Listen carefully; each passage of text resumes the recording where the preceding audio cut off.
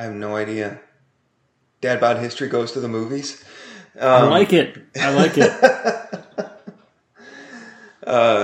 I guess we can do that. All right. So, yeah, we'll start with that, and then do you just want to get right into it, or you want to... Let's get right into it, because I've been having this conversation in my head all day. Dad Bod, Dad Bod, Dad Bod, Dad Bod. All right, folks, welcome to this episode of Dad Bod History, also known as Dad Bod Goes to the Movies.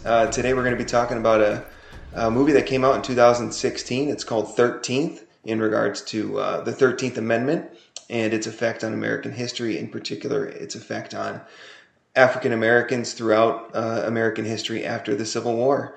So Eric and I both watched this movie, and I don't know about you, Eric, but for me it kind of... I pulled it up and on Netflix.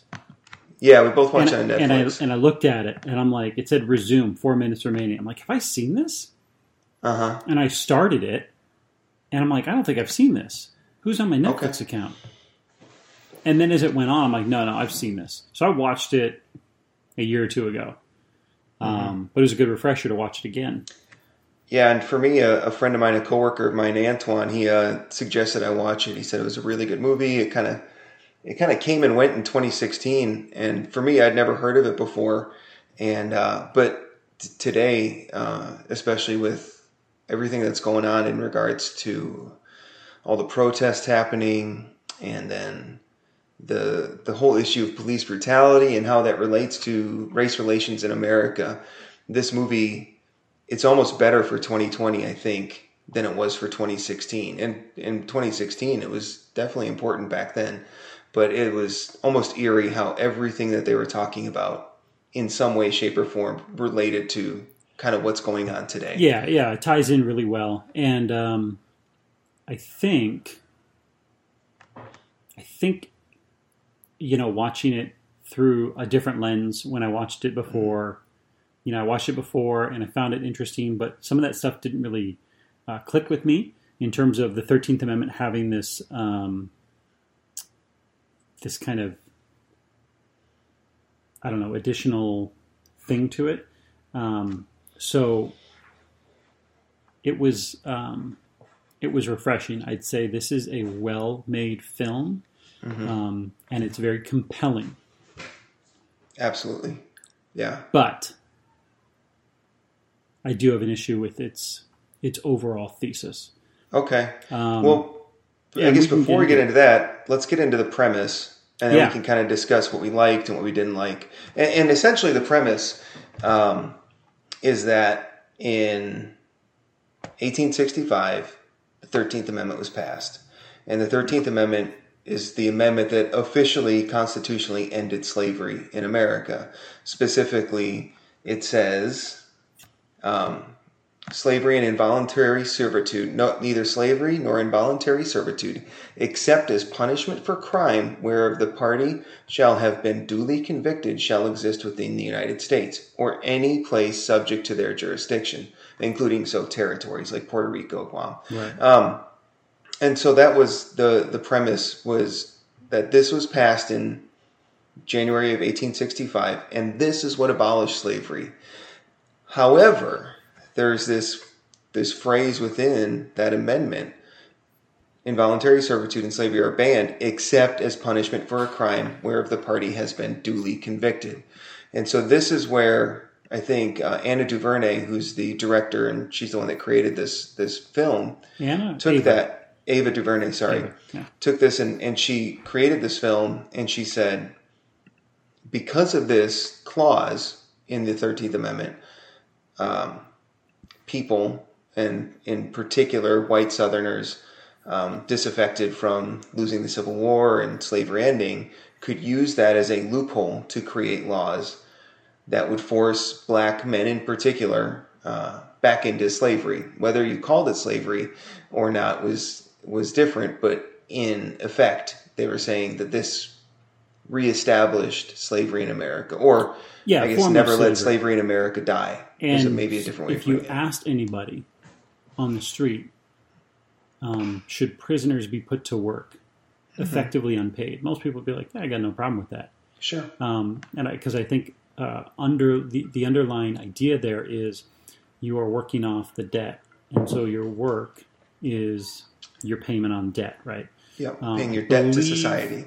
I believe incarcerated convicts, if they do work, they do get paid. It's like pennies on the definitely dollar. not minimum wage. No, and so of course they're getting fed, they're getting housed. Again, that's all kind of beside the point. Mm-hmm. But so that wording, I've never really taken a good close look at the 13th Amendment. But if I read this, it says neither slavery nor involuntary servitude shall exist within the United States or any place subject to their jurisdiction. And that's great. But the clause, except as punishment for a crime. So, again, that premise that clause is used to very quickly convict people of crimes and also pass laws that would make more things crimes so that you could get a slave force to start working again, or a prisoner force back in the workforce. And so, again, this goes into, then you've got Jim Crow, and you get into the private prison system that exists today, where there's a corporation it's a corporation that runs all these prisons, and they're privately run, and their stock goes up when they have more prisoners because the state pays them based on the number of prisoners. So that's going to incentivize them to have more prisoners. Mm-hmm. And kind of as the film goes on, it tracks things. We had Jim Crow, we had the Civil Rights Movement, and then in the 1970s, there was a push to really get tough on crime, get tough with on Nixon. Drugs. The same thing happened in the 80s under Reagan. Mm-hmm. The same thing happened in the 90s, and I think this was interesting because there's a part of the film that just felt really off. And without getting too political, it spent about 2 minutes really going after Trump. Mm-hmm. Like it was just like you could play this as an ad in the upcoming election. And it's funny because this came out before he was president. This was as he was running for president. It came out in 2017, right? 2016? I think it came out in 2016 is what I remember seeing. But he was running, whether or not he was just president, or he was running, it came out right around that time. And it's interesting because part of what you're referencing, I think, is when they talk about the Central Park Five and how Trump put out this full-page ad, right, to bring back the death penalty to have these 5 young black men executed for, was it raping a woman in Central Park in the early 90s? I can't remember. And then DNA evidence exonerated these 5 men, but they'd spent 12, 14 years in jail for a crime they didn't commit. Yeah, they referenced his comments back in the 90s. There's a portion where he's talking from one of his rallies, right? And it's superimposing these images from the 60s and 50s over his campaign rhetoric, which they're unrelated, but man, it ties it together for you to give you a really good picture. So the reason I bring that up is because they get to the 90s and Bill Clinton, they have Bill Clinton and Hillary being all apologetic about the 1994 crime bill, shouldn't have passed it. They don't mention, again, if this was 2016, 27, not a big deal, that this was Joe Biden's bill. He wrote this thing to be tough on crime. When he was still able to get through an entire sentence and paragraph without saying or stumbling, he wrote a crime bill that had the mandatory minimums, that had like the 3 strikes and you're out, like all these things that when we apply them to the kind of crimes that they're likely to find these young African American men guilty of, like possession of marijuana or a small amount of a drug, suddenly you can get these guys locked up for years at a time. And there's a story of Khalil Broward. Is that right? The young guy who was arrested, come back from a party. And they put him in Rikers Island. and it And he basically waited 3 destroyed years his life. before a trial. Yeah, and Before so he was even tried, he just sat in jail for 3 years. and you don't get bail. So he's rotting there. When we say rotting, it's a mental rot, right? You're exposed to that kind of violence and that kind of inhumanity, and the dehumanization that goes on, whether it's between prisoners or with guards. And he wouldn't accept the guilty plea. And they said, you accept the guilty plea, you get to leave. But he's like, no, because I didn't commit this crime. And so the way it was framed is almost they were punishing him for refusing to accept guilt for something he didn't do. Yeah, and so this is another part of kind of criminal justice that we see as being difficult is the whole plea bargain thing. Mm-hmm. Listen, if you plead guilty, you'll get this amount of time. But if you go to trial, it's going to be worse. Mm-hmm. And it's like, well, if you're not guilty, why take a plea bargain? Because it's easier at the moment.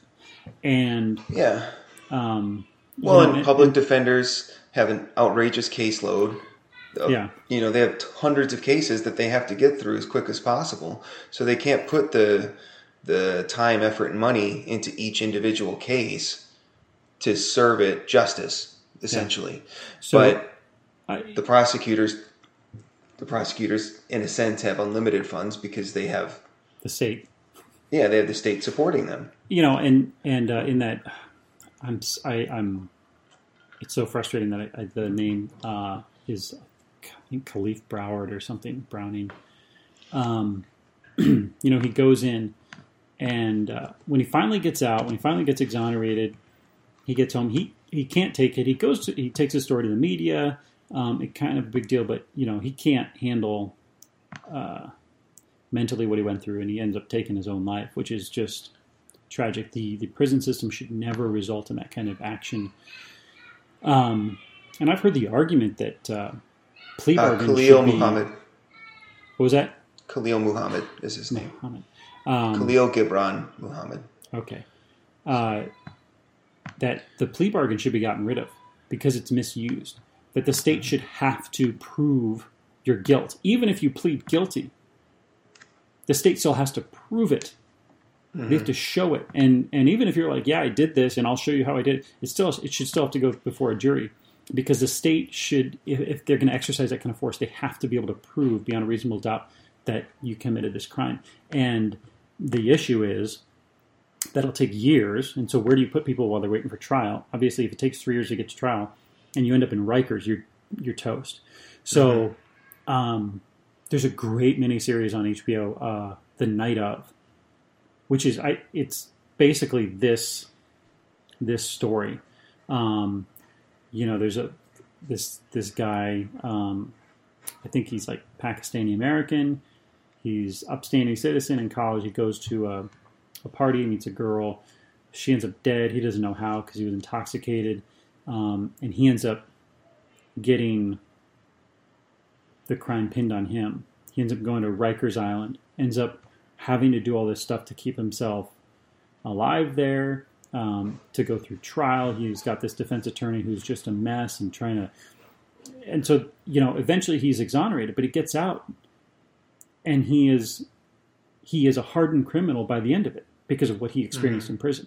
So I think that's an important piece of this whole thing. And so, we kind of really got away from the initial stuff of the film. But I think the point there is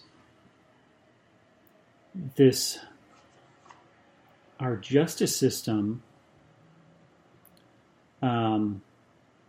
incentivizes through the private prisons, through these deals, things like ALEC, which I've heard of, and there's other groups like that, incentivizes putting as many people in prison as possible. Yeah. And doing it efficiently and quickly. And it destroys communities. I mean, if you can imagine, if for some reason you ended up going to prison, it can be for like a month you go to prison. I mean, how does your family recover from that? I probably lose my job. You don't get it back. Yeah. So there's there's no guarantee my wife stays with me, even if it is for a short period of time. Yeah. So then I might lose my kids. It's going to be a hard time for me to get a job back because I was convicted of a crime, which they make a point of is anytime you apply for a job in the movie, especially if it's a felony, then that kind of blacklists you from future employment. So then you're limited in future jobs you can get. And and this is, as you said, for me, who has the benefit of being a white man in America, even still, going to prison when the justice system is set up to keep a lot of people in prison. I think by the end they said, there's over 2 million people in prison. Yeah, 2.5. Which far exceeds any other developed nation in the world, in even when you consider population and factor in those things. I think that was something that struck with me in this movie, was that we say we are the land of the free. However, if on any given day there's 2.5 million Americans sitting in prison, that's not free. And I think that's what really kind of stuck out to me, is we can't make a claim for something when we are routinely locking up our own people. And that doesn't mean to excuse crime or poor behavior. That's not it at all. But when they were doing these, going back to kind of the beginning of the film, after the 13th Amendment was passed, and they wanted to kind of create these laws, which eventually became known as the Jim Crow laws, to arrest young black men, to keep them working on the plantations that they thought they were liberated from. Some of the laws were like vagrancy, or failure to pay a tax because you wanted to be something other than a farmer, or loitering. Like it was, or what was it called? Malicious mischief, which is so vague and so broad. I'm pretty sure 7th graders would be convicted of that. Every single one of them, every single middle schooler in America would have to go to jail for malicious mischief if that's an actual crime that's on the books. And what's funny is, bringing that to modern day, when I was watching on Twitter a lot of these protests and people with their cell phone cameras out, and kind of, you can say they were antagonizing the police, but they weren't doing anything physically. They were just yelling at them. Mm-hmm. And one of the guys yelled at a police officer, and he swore. And the police officer came over, knocked him down, and arrested him for cussing in public. I'm like, that is not a crime. Or if it is, it shouldn't be. And I think that's what gets me, is that a lot of these laws were specifically set up to affect black Americans. I do believe that part of the movie. But even if they weren't, these are not laws that should exist in a free society. If that's something that we're claiming to hold to, a free society doesn't allow people for cussing in public. They don't arrest people for malicious mischief, whatever that is. Right. Those are laws that are set up by authoritarian governments to keep their people under control, which is not what America proposes or purports to be. And I think, I think you have a similar perspective, being generally a lowercase L libertarian. Mm-hmm. Fewer laws is probably going to be better. Yeah. We don't need to outline every little behavior we don't like and outlaw it so we can throw people in prison for something we don't like. Now, I see plenty of people on Facebook and Twitter like, oh, they should throw them in jail for that. No, they shouldn't. They shouldn't. And among some of the other groups I follow, basically every law that's on the book should end with, or we will kill you. Because that's the truth, right? I mean, if you don't pay your taxes, they're not going to kill you. Well, the IRS has a pretty heavily armed wing of its department. They will kick down your door. And if you resist, if you resist enough, anything they consider lethal force, they'll kill you. Yeah. Or they'll throw you in prison until you accede to their demands. So that's kind of, yes, laws come with the threat of force. That's how it's always been. That's how you enforce them, with the threat of violence. It's basically how it works. Yeah. But at the same time, while I can sympathize with a lot of the different parts of this film, and with a lot of the big ideas. Obviously, there needs to be some major criminal justice reform, some major reform to our police departments and how we treat people. The fact that Brock Turner, who was witnessed as raping someone, an unconscious woman, in an alley. Oh, was that the Stanford kid? Yeah, got off with 3 months because of, he's got a bright future, so we should let him off. And yet, George Floyd, well, he did some bad things. Yeah, he may have. I've done some bad things too. Doesn't mean he deserves to die. His crime, his alleged crime, what the police were called for, was a counterfeit $20 bill. Mm-hmm. So what is the appropriate response to that? How do you deal with that appropriately? Now, this is where we can get into the whole defund the police thing that's going on right now, which I think is interesting. I'm curious about it.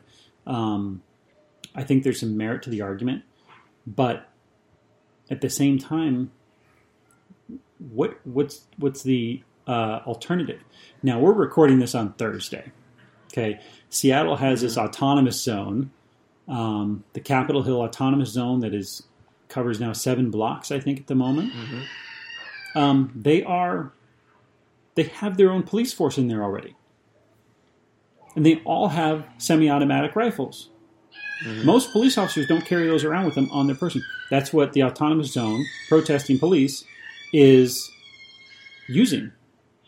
Yeah, which is ironic. Yeah, it's like, and they're shaking people down for money. They're extorting money from businesses. They're asking for fees. So I guess here's where my criticism of this film, 13th, comes in. And the criticism is more, I guess there's 2 parts. The first part is, when I see a film like this, it says the 13th Amendment is racist.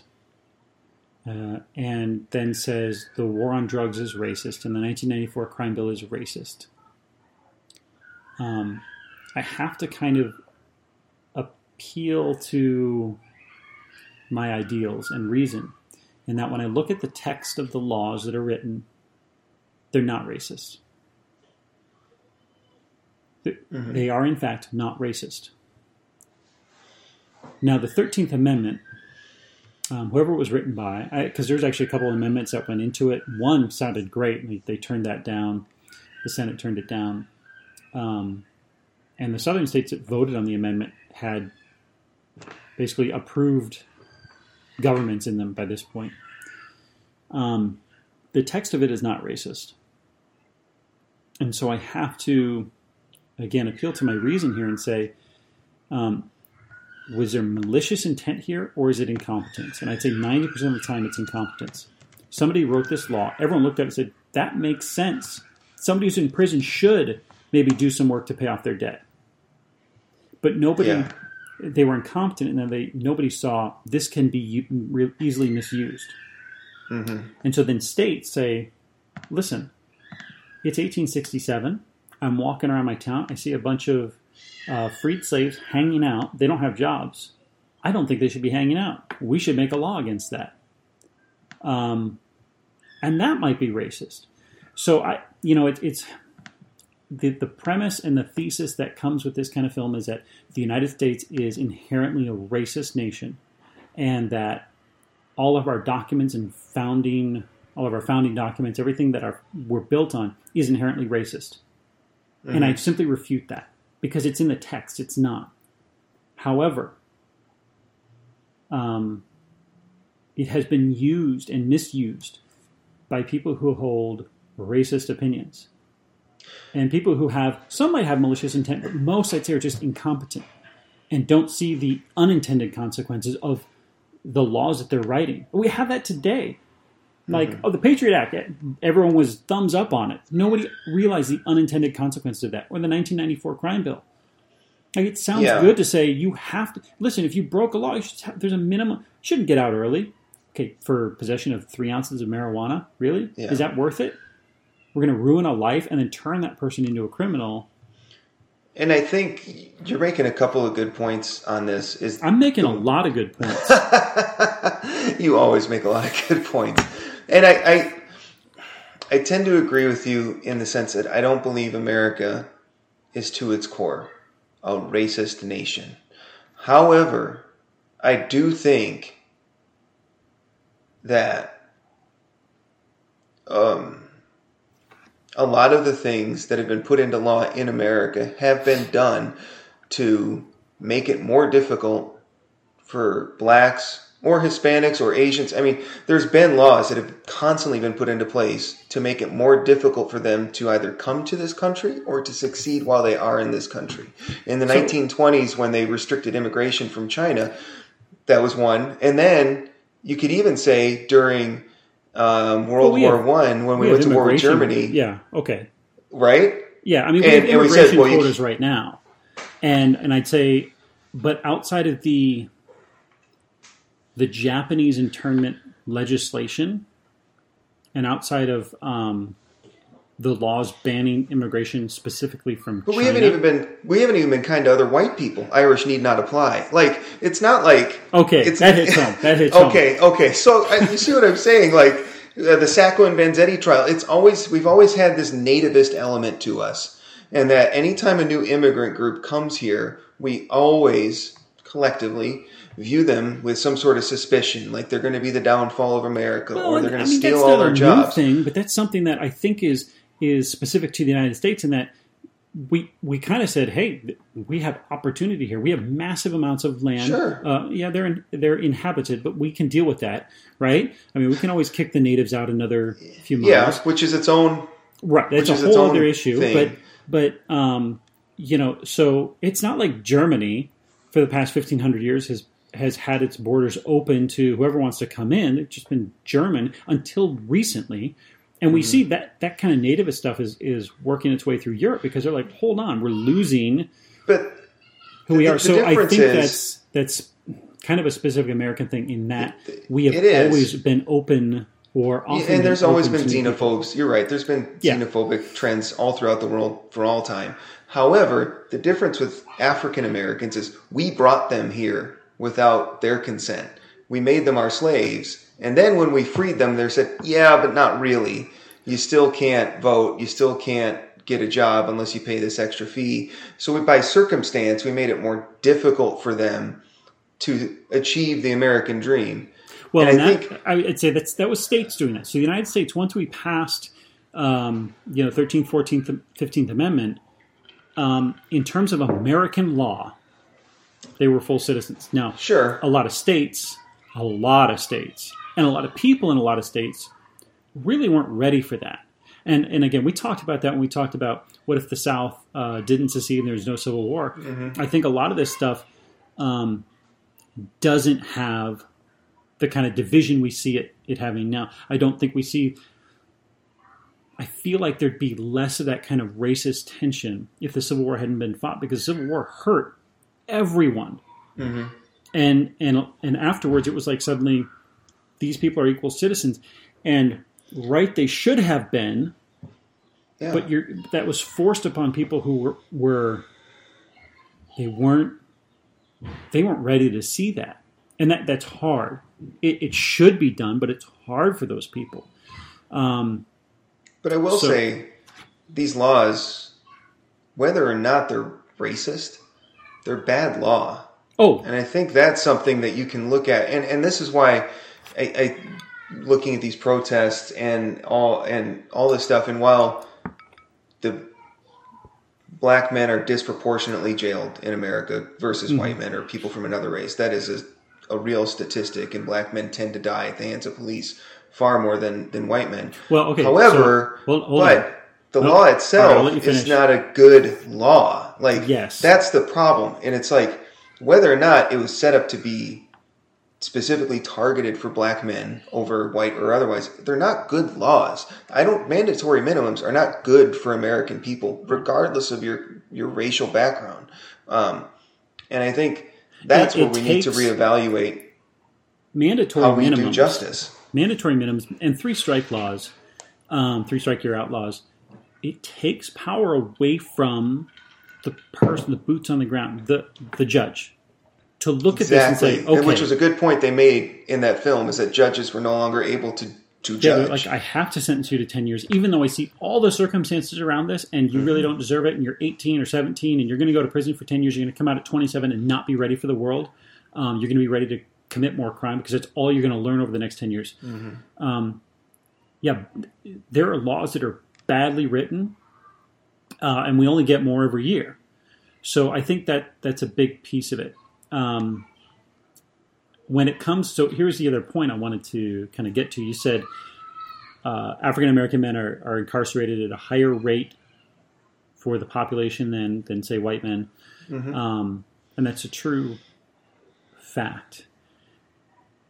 But dying at the hands of police, and I heard a statistic last week that was like 9 African American men died at the hands of police last year as opposed to like 18 or 20 white men. Okay, so I heard that statistic and I said, okay, that's a good statistic because it kind of it makes a point that says that statistic tells you that the police are not necessarily being racist. Now, it does not include any police brutality or excessive force or anything like that, but just with the deaths at the hands of police. And I thought of that. I'm like, well, that's a good fact. But if I present that present that fact to somebody who says to me, listen, when I'm driving home at night, I'm a black man, I'm driving home at night, and I see the lights come on, and I get pulled over, and I'm fearful for my life. That's a truth. There are facts which might tell you, hey, police do not mistreat you more. But there's also a truth that I feel scared, I feel frightened when I have to deal with the police because I'm not sure what's going to happen. And I've had bad run-ins in the past. Yeah, don't do bad things.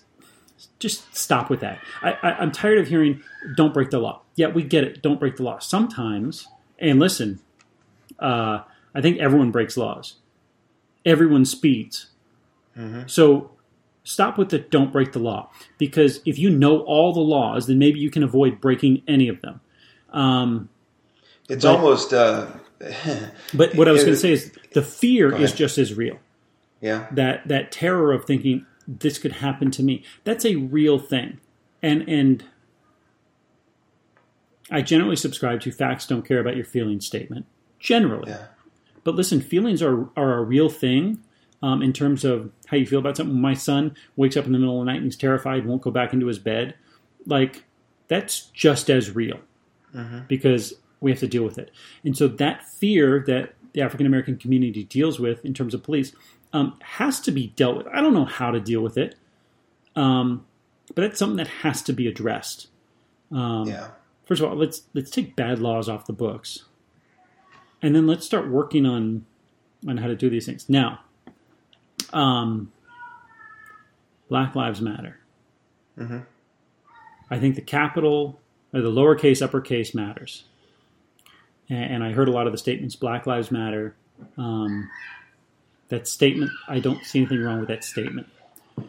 However, I'm looking into a lot of this stuff, and this is where I get a little bit concerned with where things are at the moment, because the umbrella group to Black Lives Matter, which is just a website and a hashtag, there's an umbrella group that's, Progress for Black Lives. And they have a policy statement that has a bunch of sets of policies. That's where I get really concerned because, I'm watching 13th and I see some of the people coming up. And Van Jones, generally, I like him, disagree with on a lot of things. But Angela Davis comes up and she was kind of a radical. She stood up to the system, and I think that's really important. But when we look at these people and some of the roots they have and what they're advocating for and what some of these groups are advocating for. Listen, anyone who disagrees with the statement that Black Lives Matter is wrong because they do matter. And we know all lives matter, but we want to point out that they matter just as much. That's the point. But all lives can't matter until Black Lives Matter, right. Which is kind of the... Right. I was in a place a few years ago where I'm like, all lives matter. Come on. But the thing is, they do, and we have to get to a point where they feel like they matter too. Now, to the state, none of these lives matter. None of ours do. No, I would agree. That's my hot take. To the state, none of our lives You heard it matter. here first, folks. So, but like Angela Davis, she's a communist. She's a Marxist. She was part of the Communist Party up until like 2005. Proudly so. And that's fine. Now, I'll say this. Communists look at the Constitution. They look at a document that they want to tear down. The official umbrella group that is kind of in charge of Black Lives Matter, they have policy demands. It's a movement for Black Lives, and they've got their policy platforms. And I'd recommend everyone go look at them. We can say Black Lives Matter, but you need to understand that when you get on board with some stuff, you're getting on board with a group that actually looks at the nuclear family as being antiquated and needs to go away. Redistribution of wealth, not progressive income tax. Redistribution of wealth. I'm talking about wealth tax, which is you have wealth that you've earned over your lifetime. We're going to start taxing that wealth away. Like defunding the police, which something needs to happen with the police. I don't think defunding it completely is the goal. Maybe demilitarizing the police would be a start. Because when they roll up with tanks and armored personnel carriers, that's not the best look, and that's an escalation of violence. I'm looking at the Seattle Autonomous Zone, the Capitol Hill Autonomous Zone, and if tanks roll up on that place, it's going to look worse than Waco did. Mm-hmm. So, yeah, I mean, just. But I think the point you're making in regards to Black Lives Matter and its parent group or organization is that while you can agree with the movement or the goal of the term Black Lives Matter, you need to be aware that the group behind the group, in a sense, may not have a typical America's best interest sort of thing at heart, in the sense of traditional capitalism and freedom and not redistribution of wealth. Instead, it would kind of be the antithesis of that. Right. I think it comes from a place where they say, what I disagree with the thesis on, is that America and all its laws, Constitution, Declaration of Independence, is all based on the desire to hold slaves and keep slavery, and it's racist at its core, and so that would come from like the 1619 Project, which is when the first slave came to the United States. So since then, everything has been designed to keep slaves. The issue there is if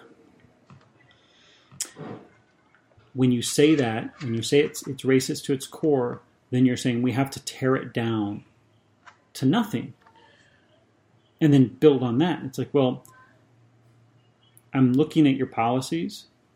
We're 103 years after the Russian Revolution started, and that regime lasted for, 73 years?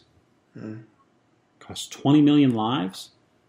When I see them talking about having community councils come up in different cities to listen to its workers, those are called Soviets. And they started in 1917. And they targeted people and killed people. So we're a nation of laws. One authoritarian with a new authoritarian.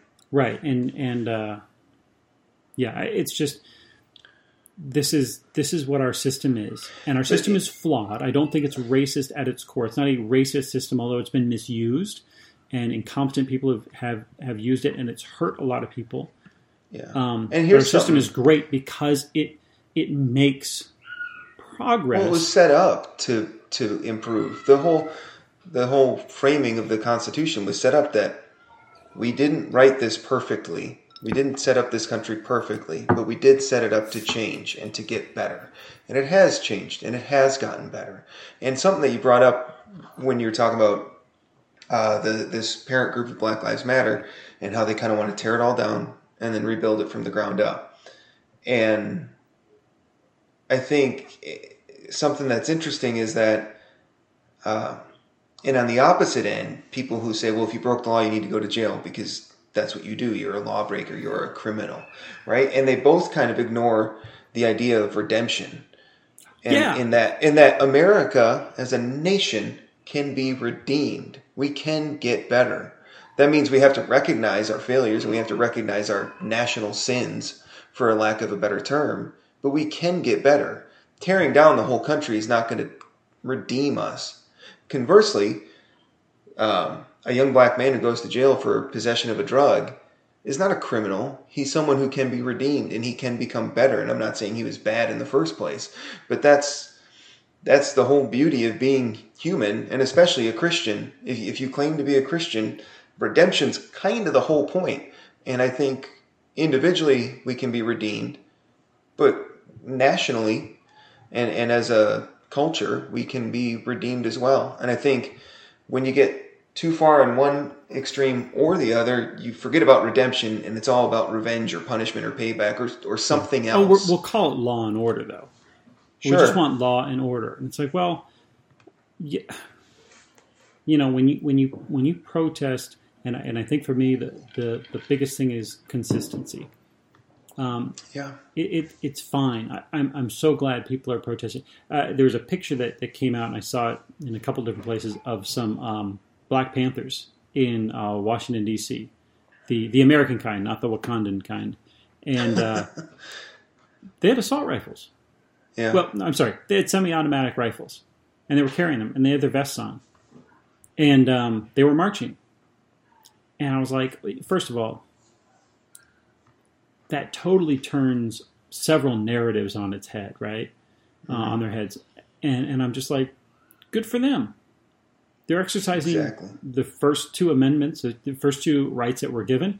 Go for it. I disagree with you on several of your tenets and what you want. When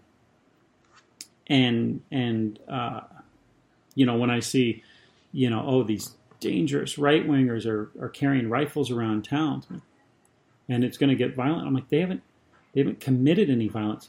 Those people who are walking around with those rifles are protecting their homes or communities, businesses. Maybe some of them might be looking for a fight, but they're just, I think, just wanting to protect their community. And the same with the people who are at the checkpoints of this Capitol Hill autonomous zone. I mean, they have the right to do that. They can. I don't know what the police are doing. I don't know what their plan is. But the fact that instead of looking at everyone we see as something, why think the worst about somebody? Why not look at somebody that comes on and say, I want to think the best about them. Let me find the thing that makes me want to find the best in them. Mm-hmm. And treat them as an individual. And I know that's a dog whistle for white supremacy somehow, but why can't we just treat everyone as an individual? If in our declaration we state all men are created equal, and we believe that, then we need to start treating all men and women as equal and stop putting them in silos where it's like, oh, well, they're thugs or they're neocons or they're wingers or whatever pejorative label you want to put on them to make you feel better about, I guess, your place, and see them as an individual and see them as a human. Yeah. And then as an American, like, that's the thing that bothers me. It's like, we're all American, and yet we somehow always, whether what side you're on or not, we always put the other group down as something less than. And I guess that bothers me, and I don't know. Well, the pejoratives and the labeling and the groupthink and the identity politics, they all serve to dehumanize individuals. Mm-hmm. If all I think of you as an African American, or as a white boy, or as a liberal, or whatever it is, a boogaloo boy. All I'm doing is saying, you're in this group, And then I put value on different groups. And therefore, if you're in that group, then you have a value assigned to you based on what I think about that group. And therefore, it can dehumanize you. And not to go this route, but that's what the Nazis did. And that's what the Soviets did. And they said, here's a group, and this group is dangerous. They're a problem. Let's all start looking at them as a different group. And once we've done that for a few years, then we can find a reason to dehumanize them a little more. And then we can actually go in. And if you're the kulaks in the Soviet Union, we can drive you out and send you to Siberia and kill you. If you're the Jews in Germany and Poland during World War II, we can round you up and kill you. Put you in the camps. If you're Japanese American during World War II, we can put you into internment camps. All of this stuff. And it starts with, here's an other, here's someone who's different. We're going to look at them not as individuals, but as a group. And that kind of group identity politics, it just destroys individuals. And our Constitution, our Bill of Rights, is set up when we look at individuals. We look at people who have rights. And that's what, and again, come back to when I look at Western civilization, not that it came from white people, but that what Western civilization did, it said, here are individuals, they have reason and power, and they are, they're divine in their own way. And that's why individuals are the basis for our laws and cultures. And if we tear that down, then all we end up with is tribes again. Yeah. And tribes that want to kill each other based on whatever differences we want to find. So I like the movie. I think it's very compelling. I think it's an important watch. Except for a couple specific scenes, I was just like, that's obviously pushing it a little far in terms of how they're portraying people and framing people. I enjoyed it, and it's something that I think everyone should watch so they understand the history of this group of people that was in our country and what they've endured in many circumstances. So I recommend it, but read. You got to take time to read about things and understand them before you say I'm in on this. Yeah, no, I agree. I mean, I enjoyed it. I thought it was very compelling, and it provides a narrative that I'm not really familiar with. I'm never going to say there's any such thing as a true documentary. I don't think those truly exist. Any documentarian has a story that they're trying to tell, and I think she had a story, but it was a compelling story, and it was a story that wasn't fanciful. It wasn't made out of thin air. It was real. Like these, for the most part, these things happened. Now you can say, I disagree with this point, or I disagree with where they're going with it, but for me the motives for me, like to say that this was all from a racist motive, I can't say that's 100% true. I'd say more so out of incompetence and unwillingness to understand their fellow citizens, and that's what African Americans were after 1865. And maybe ignorance too, but that's something that every nation has to work through. We all wish they worked through quicker, but these things take time, and there's so much here that I don't think we got to today. But yeah, we stopped talking about the movie 20 minutes ago, but it was. I think a good movie or a good film is supposed to spur this kind of discussion, and in that case, this thing wildly succeeded.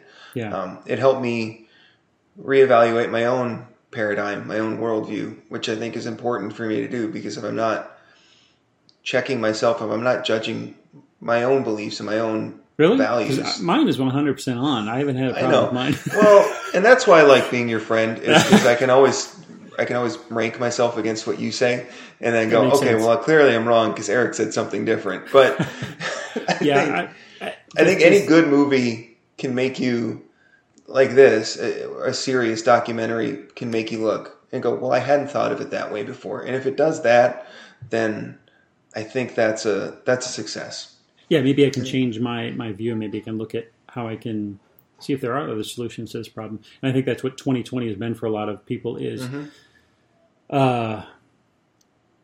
here's what I understood before, and here's this new circumstance. What am I learning about myself and my community? How we relate and all those things. And this movie gave me some good information that I hadn't had before. And it's good to understand the roots of a lot of these things and how they played out over the course of 160 years and still do. So, Dad Bod History Goes to the Movies. Yeah, we saw 13th. Really good film. So that's it, and we'll see you next time.